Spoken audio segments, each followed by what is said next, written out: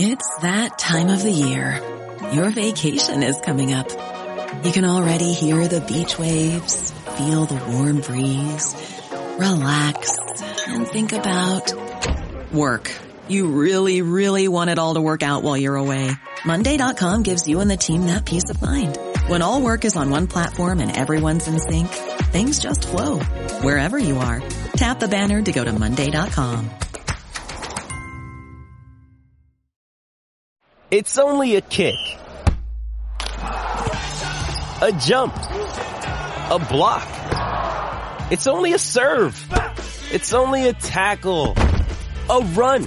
It's only for the fans. After all, it's only pressure. You got this. Adidas.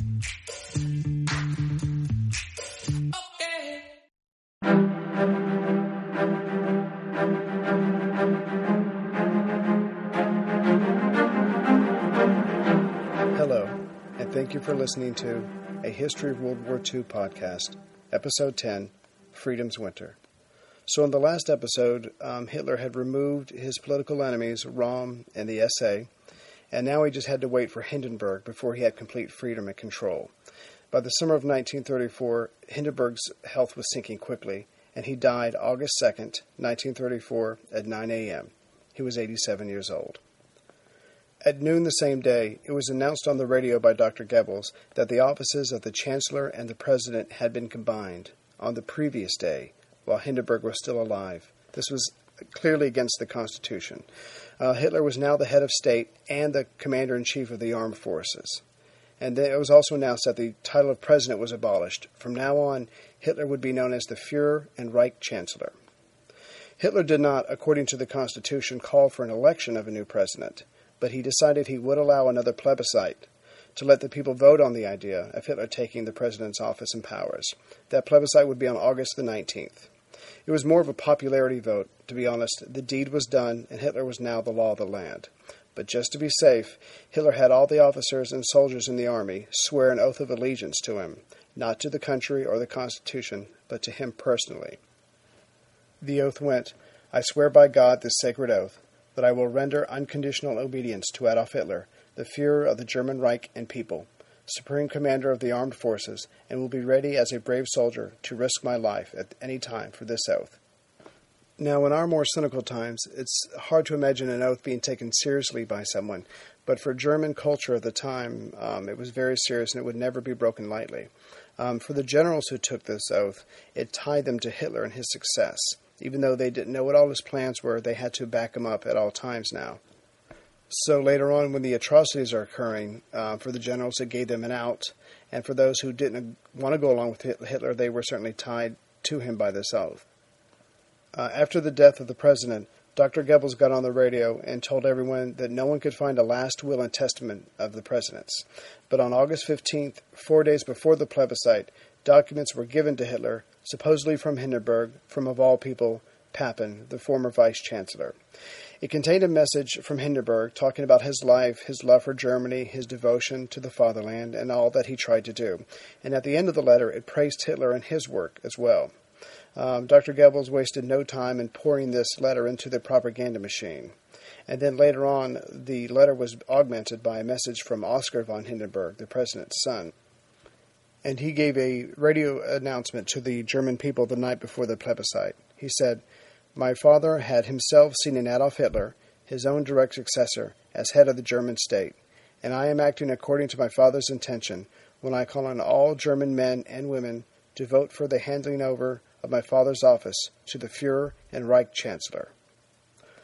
But honestly, the surviving evidence does not support the supposed attention of the late president. For one thing, Oskar was promoted to a major general from a colonel soon after his address. The evidence that does survive shows the president wanted a return to the monarchy, which may be hard for us to envision now, thinking of a monarchy as actually a step forward. But at the time, there was so much backstabbing and lack of progress in the political parties toward each other that he was thinking that one person being supported by everybody, or at least by a majority of the people, could actually make progress and get things moving again in Germany. It certainly suited German culture at the time. Now, at the end of the war, when the Nuremberg trials were going on. Papen, who somehow survived all this, gave his account of what happened after the president died. He's certainly not to be believed wholeheartedly. He's certainly not above self-serving. But here's what he said happened after the president died. Hindenburg called Papen into his office the summer before and asked him to write his last will for him. Hindenburg wasn't going to dictate it. Hindenburg knew that Papen had an idea of what he felt, what he believed, and he just wanted him to go write something and bring it back to him. So Papen did this, and in his writing he put it was a bad idea to combine the office of president and chancellor. It would just give one person, i.e. Hitler, way too much power. So Papen writes the letter, brings it back to the president in April of 1934. Hindenburg called Papen back a couple days later and said he didn't like the draft. And after thinking about it, he would let the people themselves decide what their future should be. In his letter, he would only recommend a return to the monarchy. So Papen left thinking there would be no document. And after the president died, Hitler called on Papen and asked him if there was a will that he knew about. He said he didn't know of one, but he would ask Oscar. Oscar looked around for it in his father's office but couldn't find it. It turns out that Hindenburg's main secretary had it all along. So the secretary gave it to Papen, and Papen gave it to Hitler. But it turns out there were two documents, both signed by the president on May the 11th, 1934. The first letter was to the German people, recommending the return to the monarchy, and the second one was to the Reich Chancellor, which is where Hindenburg talked about his love for the fatherland, all he tried to do, and at the end of it, he said some nice things about Hitler. Papen gave those two to Hitler on August the 15th. Hitler opened the envelopes and read them. He discussed them with his inner circle and with Papen as well. Thinking about it, Hitler said he would decide if they were to be published. And of course, Papen said he begged him to publish both letters. Now again, all this is according to Papen after the war. But Hitler only gave the letter addressed to himself to Goebbels for public consumption. And, of course, that was the letter that talked about how much Hindenburg loved Germany and all the complimentary things about Hitler and all his work. The second letter, addressed to the people, talking about the recommendation, was never seen again. Even after the war and the sheer tonnage of documents that were found by the Allies, that document was never found. It's assumed that Hitler wasted no time in destroying it. But in all honesty, the second letter would have made very little difference. Hitler already had the president's power. It was given to him the day before he died. Was this illegal? Yes. Was it unstoppable? Yes. The Enabling Act back in 1933 protected the president's office, but that was totally ignored. So all that was according to Papen. So after it's done, Papen is sent to Vienna to be the new German minister there. He had to deal with the uproar because Austria's Chancellor Dollfuss was killed by Austrian Nazis on July 25th, 1934. They broke into the chancellery and shot Dollfuss in the throat from 2 feet away. He died very slowly right there on the floor, bleeding. It took him hours. They then took over the radio station and announced that Dollfuss had resigned. Now, when news of this got back to Hitler, he was at the Wagner Festival. He was told the news and he tried to appear sad, but according to Wagner's granddaughter, he could barely keep the excitement off his face. Now, months before the assassination of Dollfuss, Hitler had organized and supported the Austrian Nazis. There was terror, there were bombings and killings of Dollfuss's supporters. Mussolini, who saw Dollfuss and Austria as one of his clients, told Dollfuss to stand up to the terrorism, so basically to stand up to Hitler. And it's a rumor that Mussolini had his own plans for Austria one day. But the coup failed because there were loyal Austrian forces. They stopped the rebels and they took back the chancellery. The rebels were promised safe passage to Germany, but after they surrendered, 13 were arrested and hanged. Mussolini, who had met Hitler only a month before, was promised by Hitler that he would not try anything in Austria. And obviously Mussolini was very upset by being lied to right to his face. So Mussolini, very angry, mobilized 4 divisions along the Brenner Pass, which is a mountain pass that connects northern Italy to Austria. And he got England and France to make a public declaration for the continued independence of Austria. Days before Dollfuss was killed, he and Mussolini had been writing letters to each other. Dollfuss and his family was going to come to Italy for a vacation. In fact, Dollfuss' wife and 2 children were already there waiting for him. So Mussolini had the unenviable task to tell the wife that her husband had been assassinated. Mussolini was good to his wife and 2 children for years, and in March of 1938, he was able to get them out of Austria, which was under Nazi control by then, and to Switzerland. During the meeting between Hitler and Mussolini a month before, Mussolini had to sit there for hours and listen to Hitler's tirade against Jews, against the Slavs, against Austria being separated from Germany. So Mussolini, now in a fit of rage, unleashed sarcastic remarks about Hitler, about the Nazi views, and about all the writings in Mein Kampf. He said that the Nazis hated everyone, they didn't believe in anything, and they had no core. They didn't offer anything to civilization. So after all this, Hitler backed down. He had to. Austria wasn't ready to be taken over yet. In fact, he already had newspaper headlines ready to put out the next day about the Greater Germany had started because Austria was being taken in by Germany. They had to switch that to the cruel murder of a statesman, and that this was entirely an Austrian affair. So Hitler sent Papen to smooth things over and preached peace to the world at large. Hitler realized that Germany wasn't ready. It wasn't strong enough to stand up to the unified countries around it yet. But there had been a change. After 1934, all eyes were focused on Berlin. Mussolini was now in Hitler's shadow. So the plebiscite was conducted on August 19th. 95% of the registered voters turned out, and 90% of them voted for Hitler to take the president's powers. He was now the supreme political and military leader of Germany. He was only 45 years old. So on September the 4th, the Nazi Party Congress was assembled. Hitler was at center stage, holding court, because now he was a king. He was finally free from all restraint, and he knew soon Germany would be free as well.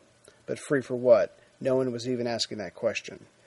Free for his plans, which he had spelled out in Mein Kampf, and in 1,000 different speeches that for years had been made fun of or ignored. Hitler was now the political power of a great nation.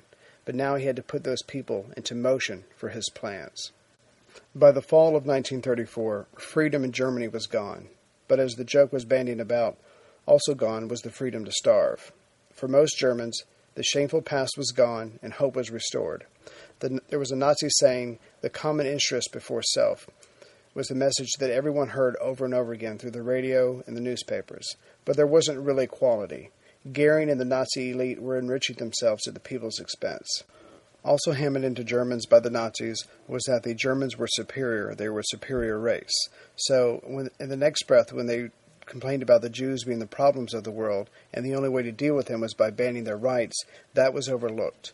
Of course, there were many examples of individuals helping Jews with food or with escaping, but there was no massive organized help. The German people didn't have an example of someone standing up to the Nazis. They finally had jobs, they had food, and no one wanted to be the first one to revolt against the SS. The German people heard next to nothing about themselves in the foreign press or foreign opinions. They could travel outside of their own country, they could go on vacations, and Germany was open to visitors. In fact, for the first couple of years of the Third Reich, tourism thrived, which brought in much-needed foreign currency. Visitors could go anywhere except for labor camps and military installations. The economy prospered, and the people finally had work and food. They had their pride back. In fact, Germany was doing better than other industrialized nations when it came to unemployment, including England. But for the Jewish people, reality set in very early. In 1933, the first year of the Third Reich, they were not allowed in public office, which took away their political power. In 1934, they were out of the stock exchanges. And by 1935, the laws against the Jewish people were increasing and becoming more pervasive. September 15th, 1935, the Nuremberg laws were handed down, and these deprived Jews of their citizenship. They were now subjects of the Reich, whatever a subject is. It forbade marriage between Jews and the Aryans, or sex between them. And the next few years would see 13 more decrees outlawing Jews completely, drip by drip, to make it more tolerable to the German people. By 1938, they were banned from medicine and the law. Not that those laws were needed by then, because it was pretty much over for them. In 1936, Germany hosted the Olympics. The suppression of the Jews and of the two churches, the Catholics and the Protestants, and we'll get to that in a minute, was put on hold. Signs banning Jews were quietly taken down, and Germany put on its best behavior. The Nazi elites threw lavish dinner parties for the foreigners. They would have a party, and there would be hundreds of people there, just charming them. The Americans, when they got to Berlin, could not find any of the suffering that had been described in the papers covering Berlin.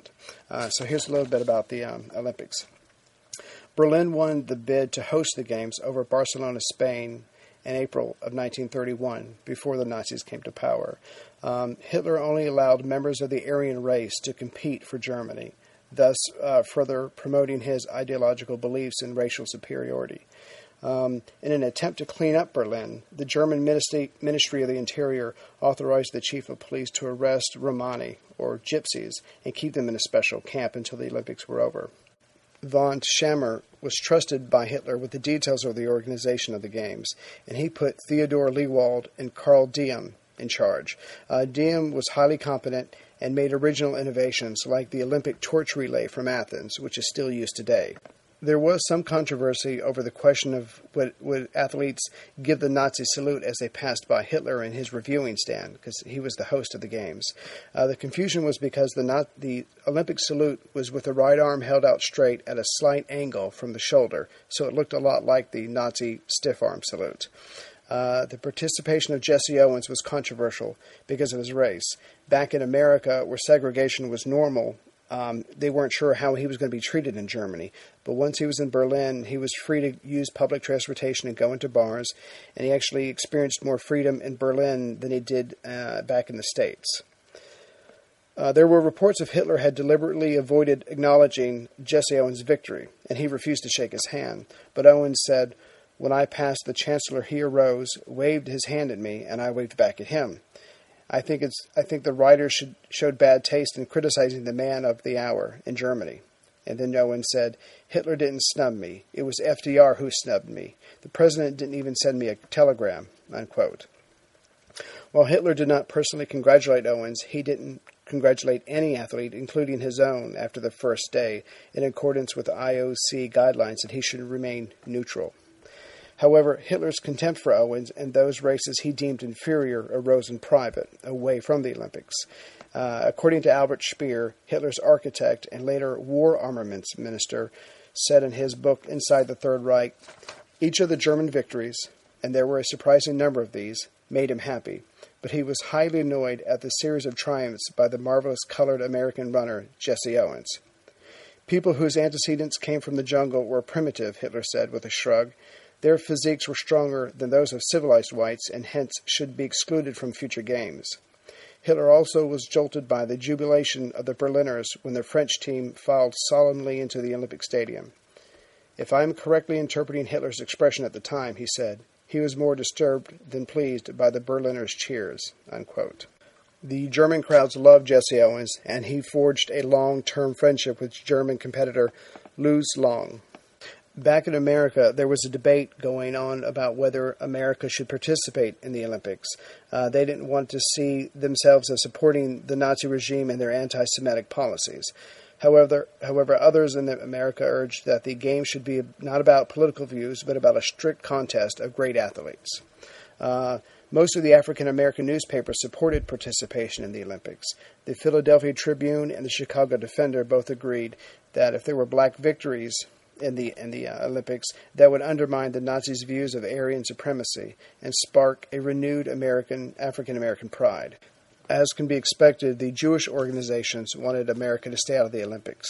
The American Jewish Congress and the Jewish Labor Committee staged rallies in supporting the boycott of German goods and the Olympics to show their disdain for American participation.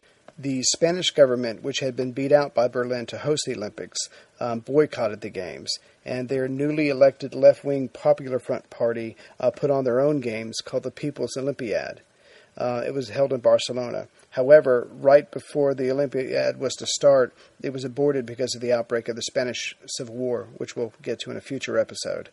The Games were the first to have live television coverage. The German post office, using equipment from Telefunken, broadcast over 70 hours of coverage to special viewing rooms throughout Berlin and Potsdam, and to a few private TV sets.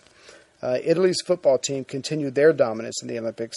They won the gold medals as well as the consecutive World Cups in 1934 and 1938. Much like the successes of the German athletes, this triumph was claimed by the supporters of Benito Mussolini's regime as a vindication of the superiority of the fascist system. And just as a side note, I think this is hilarious, basketball was added to the Olympic program for the first time. In the final game, the United States beat Canada 19-8. The contest was played outdoors in the on a dirt court in the driving rain.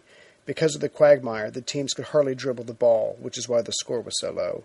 And Joe Fortenberry was the high scorer for the U.S. with 7 whole points. Spectators did not have seats, and there were about 1,000 of them, and they had to stand for the entire game in the rain. This podcast could not exist without the help of sponsors like Yahoo Finance. When it comes to your financial future, you think you've done it all. You've saved, you've researched, you've invested all that you can. Now, you need to take those investments to the next level by using what every financial great uses, Yahoo Finance. I've stressed this in my podcast about command and control, which is exactly what Yahoo Finance is. You can see all your investments and retirement accounts in one place.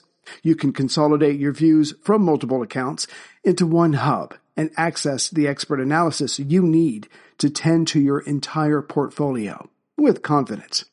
Yahoo Finance has been around for more than 25 years, and they've worked things out. You've got the tools you need right at your fingertips. I open up my Yahoo Finance, and within seconds, I can see how my stocks and investments are doing.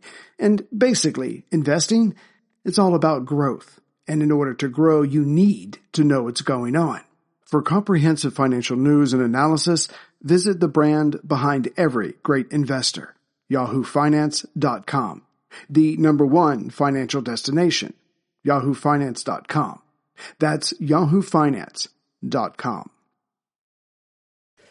Jesse Owens won 4 gold medals in the sprint and long jump events.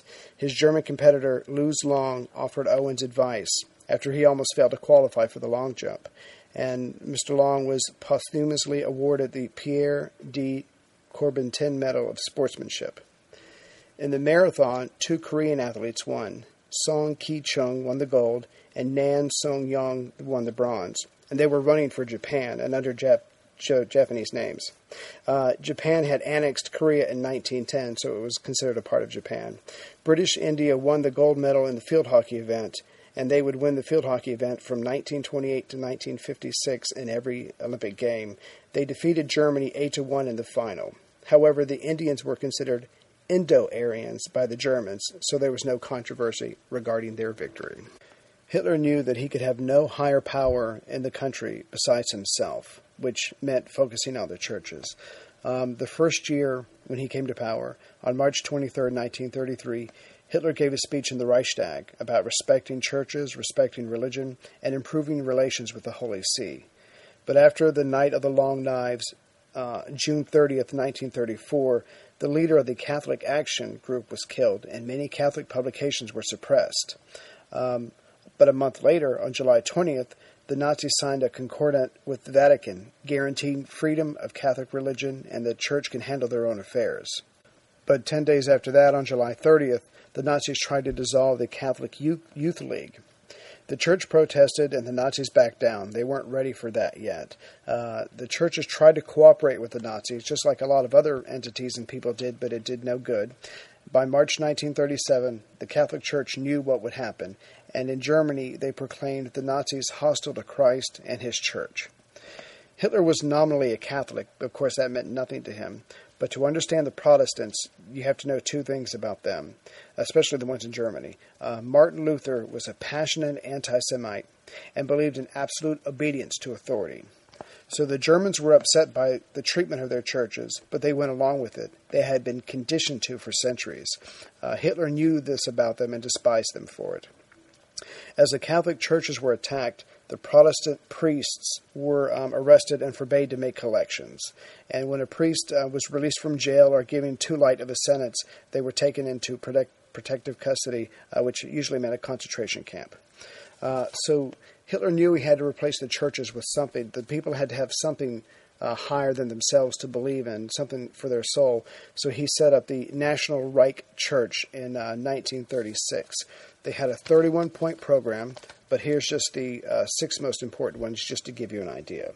The Reich Church would control all other churches.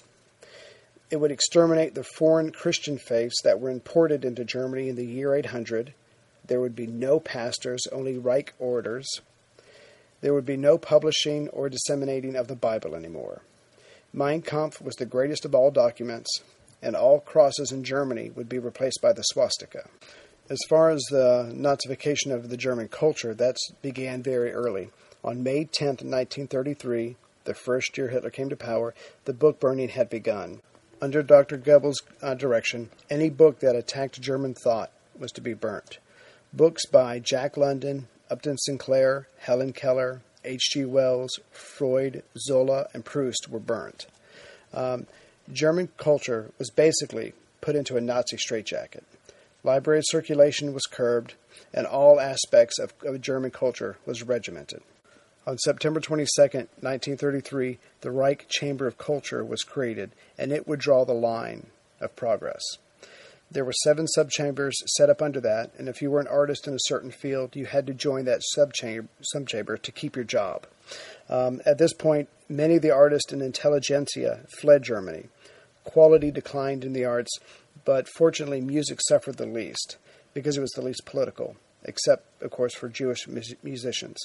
The theater did well if it stuck to the classics, like Goethe, Schiller, and Shakespeare, again, except for Jewish actors, producers, and directors. The art in Germany was made drab by the Nazis. Art in Germany wasn't the best, but it was expressive, and it represented the modern influences. Hitler, unfortunately, considered himself an artist, even though he failed many times in Vienna, and he hated modernism or any art that was better than his own. Some 6,500 paintings were taken down, including Van Gogh and Picasso. The summer of 1937, the House of German Art was opened, and Hitler made the final selections. But Ziegler, who was head of the Reich Chamber of Art, hated his selection so much that he put his boot through most of the selections, so they had to get new paintings. Goebbels, showing his brilliance, knew that if you squeezed the people too tightly, they would begin to fight back. So he took a lot of the removed art and put it in another building, in a very bad neighborhood, in a very shabby building, but the people flooded in because they wanted to see real art. Goebbels was embarrassed and had to quickly shut it down before Hitler found out. At the time in the world, the newspapers were the main tool, and the control of the press soon came under the Nazi leaders. The editors of the Berlin papers had to meet each morning with Dr. Goebbels, and they were told what to print, how to write it, and what the editorial should be, and what to suppress. The smaller papers outside of Berlin were told the same thing by telegram. On October 4th, 1933, the Reich Press Law was passed. Journalism was now a vocation. It was regulated by law. That a member of the press had to join the appropriate Nazi party or lose the job. There were 3 main papers in Berlin, and they were either shut down or taken over. The first one, Vossische Zeitung, was started in 1704, and it only lasted until April 1st, 1934. The second, Berliner Tagblatt. In 1933, the owner was pushed out, and the paper was gone by 1937. The third one, the Frankfurter Zeitung, the Jewish owner gave it up, and Rudolf Kircher was made editor. He was a former liberal, but he switched to Nazism with such passion that it was joked that he was more papal than the Pope. This paper was kept around because it was internationally known, and it gave the Nazis respectability, and they also used it to spread their propaganda. As you can imagine, the quality in the newspapers sunk, and the people were very quickly bored with their news, which, to be honest, the Nazis didn't mind. They just wanted the people to keep their heads down and be obedient. The number of papers fell in Germany, and the Nazis gathered up a lot of papers, paying pennies on the dollar, and made huge profits for the ones that they kept. Radio broadcasts, like other European countries, was controlled by the state, so the Nazis automatically got that when they came to power in 1933, and they used that as a propaganda tool as well. They had the same messages put on the radio over and over again, and even intelligent people would fall for them because they weren't hearing anything else except for what the Nazis wanted them to hear. Films were still in private hands, but every aspect of the film industry was controlled by the state. Radio became boring very quickly, like the newspapers, and films became boring as well. Again, Goebbels, trying to give the people some outlet, brought in a few foreign films, what we would call Hollywood B films. The people obviously flooded to the theaters. When German films were shown, the German people would hiss really loudly, and it got to the point where the Minister of the Interior had to issue a warning over the radio for the people to quit hissing their own films. Education in the Third Reich was quickly brought under control as well. On April 30th, 1934, the Obergruppenführer Bernhard Rust of the SA was named Reich Minister of Science, Education, and Popular Culture. Strangely, he was one of the few people who was actually qualified for his position. He was a former provincial schoolmaster. Before 1933, he had preached Nazism, lost his job, but obviously rebounded when the Nazis came to power. Hitler had a lot of contempt for professors. Part of it was class consciousness, and part of it was they didn't recognize how brilliant he thought he was.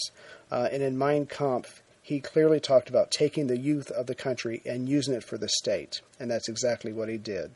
From the first grade all the way through college, everything was Nazified.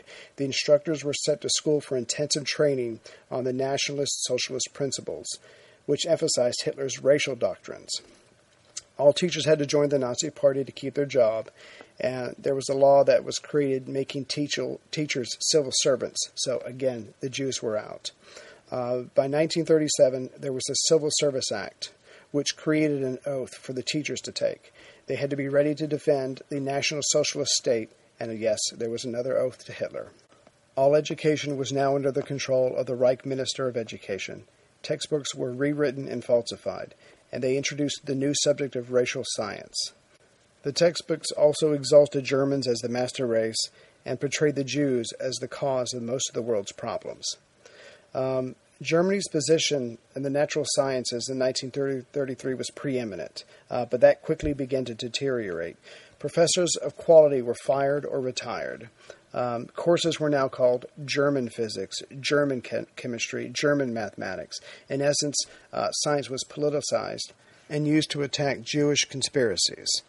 All this ignored the fact that between 1903 and 1931, 10 German Jews were won Nobel Prizes for contributions to science. Enrollment in universities fell, especially in institutes of technology, and the standards fell quickly in the workplace.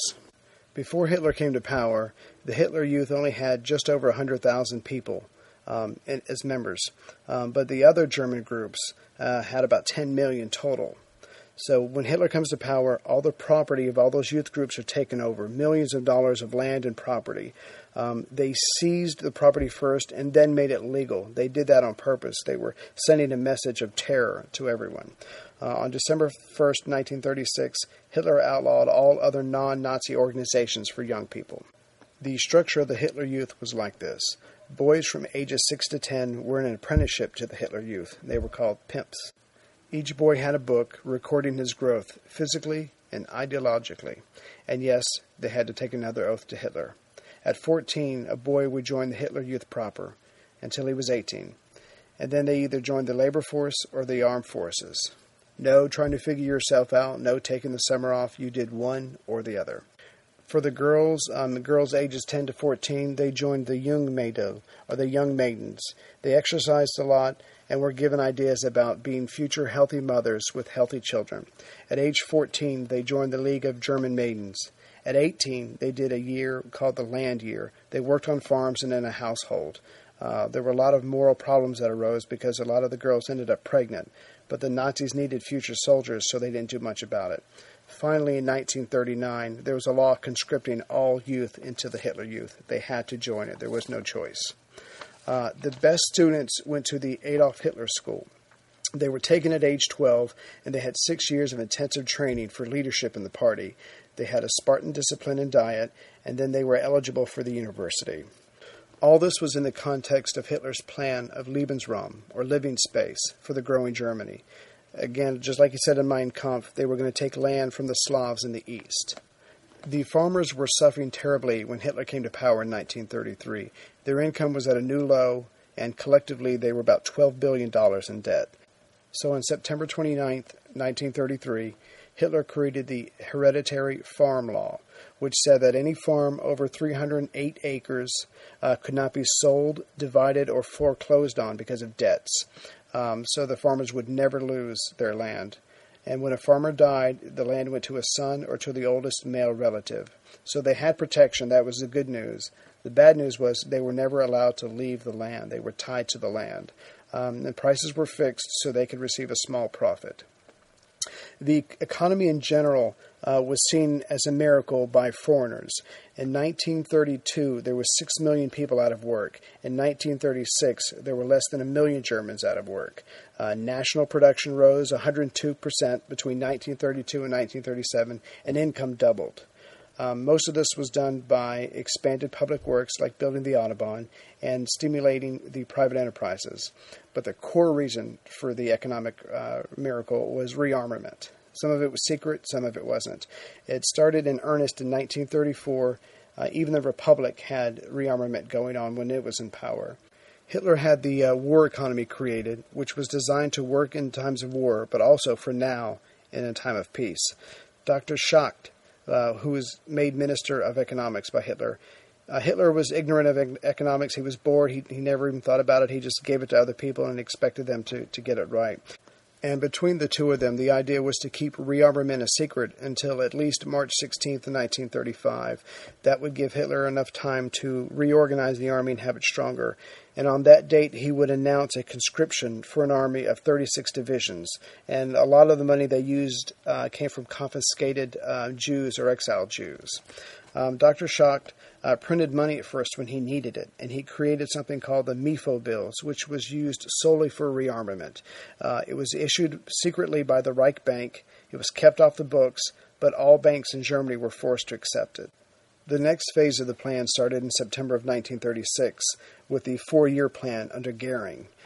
He didn't know business either, but he certainly knew how to motivate people through fear. Germany went on a total war economy, and the idea was to make Germany self-sufficient in case there was a blockade. They came up with synthetic rubber, textiles, fuel, and the Hermann Goering Works to make steel. The businessmen were making money, but even then they were only cogs in the Nazi machine. To many of the Nazis, money was meaningless. They really believed in this. But being German, as certainly the culture at the time, each transaction would cause numerous forms to be filled out.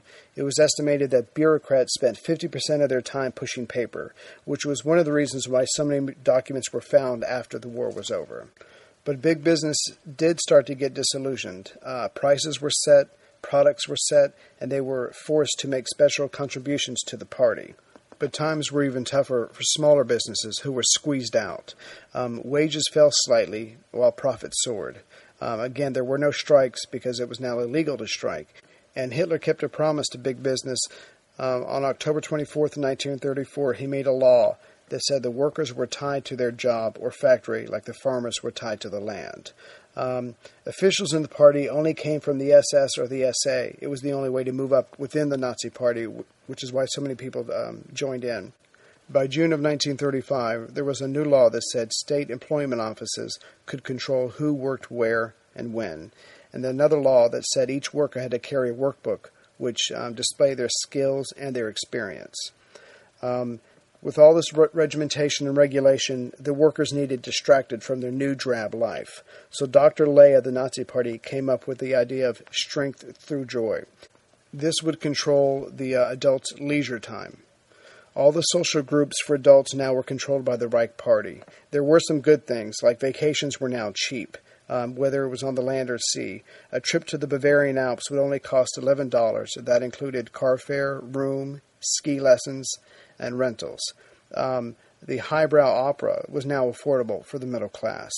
And Dr. Ley's Labor Front had to provide all the money for this, and it cost him a lot, obviously.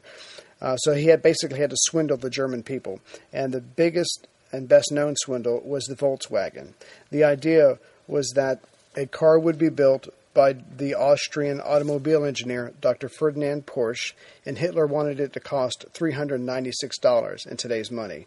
Of course, no one could build a car for that cheap, so Dr. Ley came up with the pay-before-you-get-it plan. They started working on the largest auto factory in the world in 1938, It was designed to put out 1.5 million cars a year. So the workers would pay 5 marks a week, and when they got up to 750 marks, they would get a number, and when their car was ready, they could pick it up. But the problem was, not a single car was sold. Not a single car was created to put out for the public. By then, the war had broken out, and the factory had to be retooled for the army. So the German people were busy, but distracted. They were working and providing for their family. In general, the people did not support Hitler, but they were leaderless and not eager to revolt. Early on in the Third Reich, it became clear that Hitler and the Nazi elite were laws unto themselves. At their word, someone could be sent to camp. Any SS man who had punished someone too severely, if he was going to be tried or arrested, could be saved by them. And if someone was given a sentence that Hitler saw as too light, they would disappear into a camp. Goering and the others were open to bribes, but Hitler was not. For him, it was pure ideology, and the Gestapo was their muscle. It was established by Goering for Prussia on April 26, 1933. And by April 1934, Goering made Himmler the deputy chief of the secret police. And this organization grew under this mild-mannered, sadistic former chicken farmer. On February 10, 1936, there was a new law created, putting the Gestapo above the law and the courts. So technically, anything they did was not illegal. There was no due process. People were just taken away to a camp. The first camp was created in 1933, the first year of Hitler coming to power, and by the end of 1933, 50 camps were set up by the SA. And during the first year, when you went to a camp, mostly you were harassed, beaten up, and probably ransomed to your family. But there were some killings in the camps the first year, mostly in Dachau, near Munich in the south. Many citizens thought that the camps would be over after June 30th, 1934, at the Night of the Long Knives. They assumed that because the resistance was over, the camps would be dismantled. But after June 1934, the camps were handed over to the efficient SS to run. Smaller camps were shut down, and the larger ones were created. When you need mealtime inspiration, it's worth shopping Kroger, where you'll find over 30,000 mouth-watering choices that excite your inner foodie. And no matter what tasty choice you make, you'll enjoy our everyday low prices, plus extra ways to save, like digital coupons worth over $600 each week. You can also save up to $1 off per gallon at the pump with fuel points. More savings and more inspiring flavors make shopping Kroger worth it every time. Kroger, fresh for everyone. Fuel restrictions apply. There was also another branch to the secret police, the SD, created by Himmler in 1932. It was the intelligence branch of the SS. In charge of it was Reinhard Heydrich, called Hangman Heydrich, who watched over the members of the Nazi Party as well. And by 1938, they watched over the entire Reich. Soon, 100,000 part-time informants were telling on everyone. Microphones were everywhere. Besides a dictatorship, it was now a police state. Hitler liked to remind everyone that his government was based on law. Remember back on February 23, 1933, the Enabling Act, which protected the people in the state from terrorism, was signed by Hindenburg. And then on March 24, 1933, the legislative powers of the Reichstag were turned over to Hitler's cabinet for 4 years.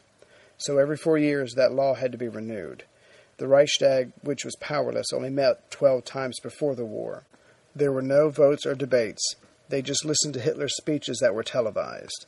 The cabinet met less and less after Hindenburg's death, and after February 1938, they never met again.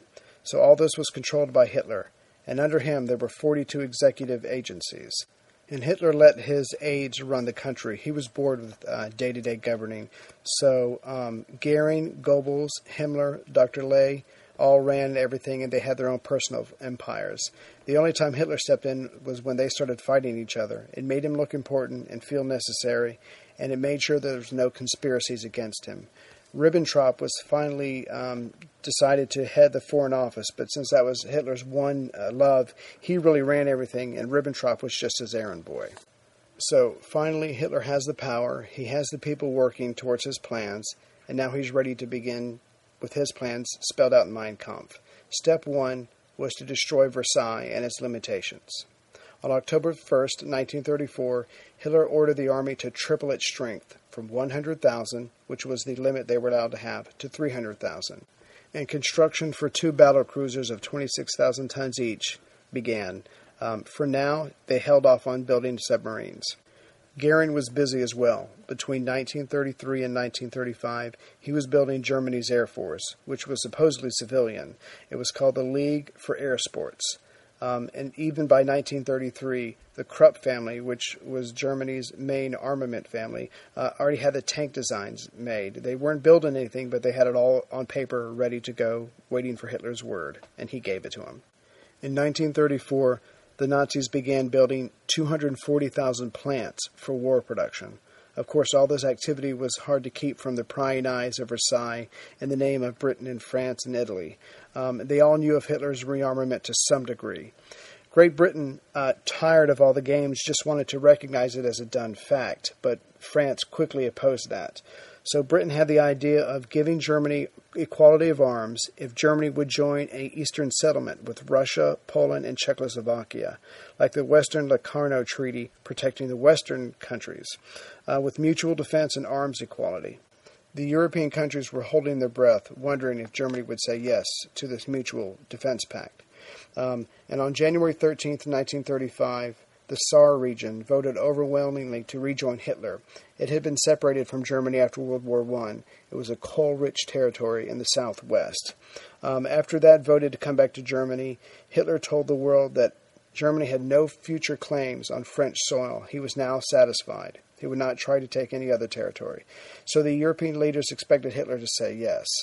When he gave his answer, it was very vague. On February 14th, 1935, he welcomed a plan of peace, and he wanted the chance to rearm openly, but he knew secretly that any kind of pact with the countries in the East would tie his hands. That was the area that he wanted to go into. That's the area he wanted to expand into.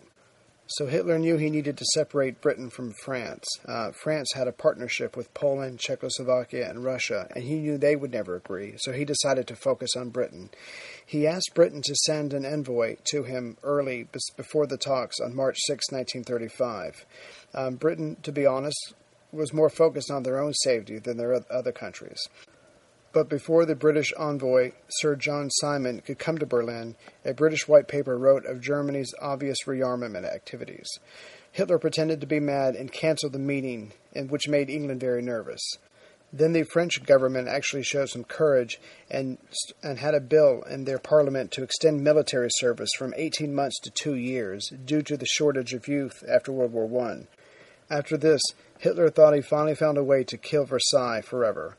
On March 10th, Hitler had Goering confess to a British reporter who was pro-German that Germany did in fact have an air force, a military air force. This news flouted Versailles Treaty specifically. According to the treaty, Britain and France had every right to arm themselves and invade Germany. But Sir John Simon told the House of Commons he still wanted to go to Berlin. He still wanted to talk. The English had accepted Hitler breaking Versailles, and the French had went along with him. So on Saturday, March 16th, Hitler normally saved his surprises for Saturdays, decreed a law that established universal military service for a peacetime army of about 500,000 men. Versailles would be dead if England and France did nothing. They'd managed a protest, but took no action.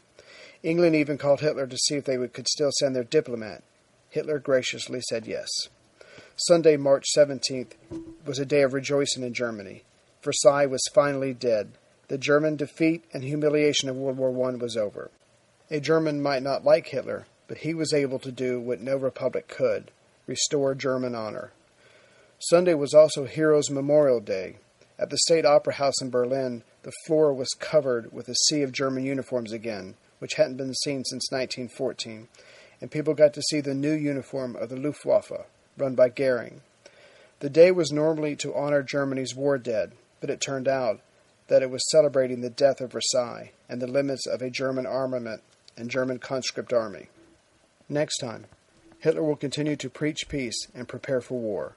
Mussolini will extend the new Roman Empire by invading Ethiopia, but Hitler, needing a weak Mussolini because he still had his sights set on Austria, will arm the desperate Ethiopians who were facing the Italian modern machines of war.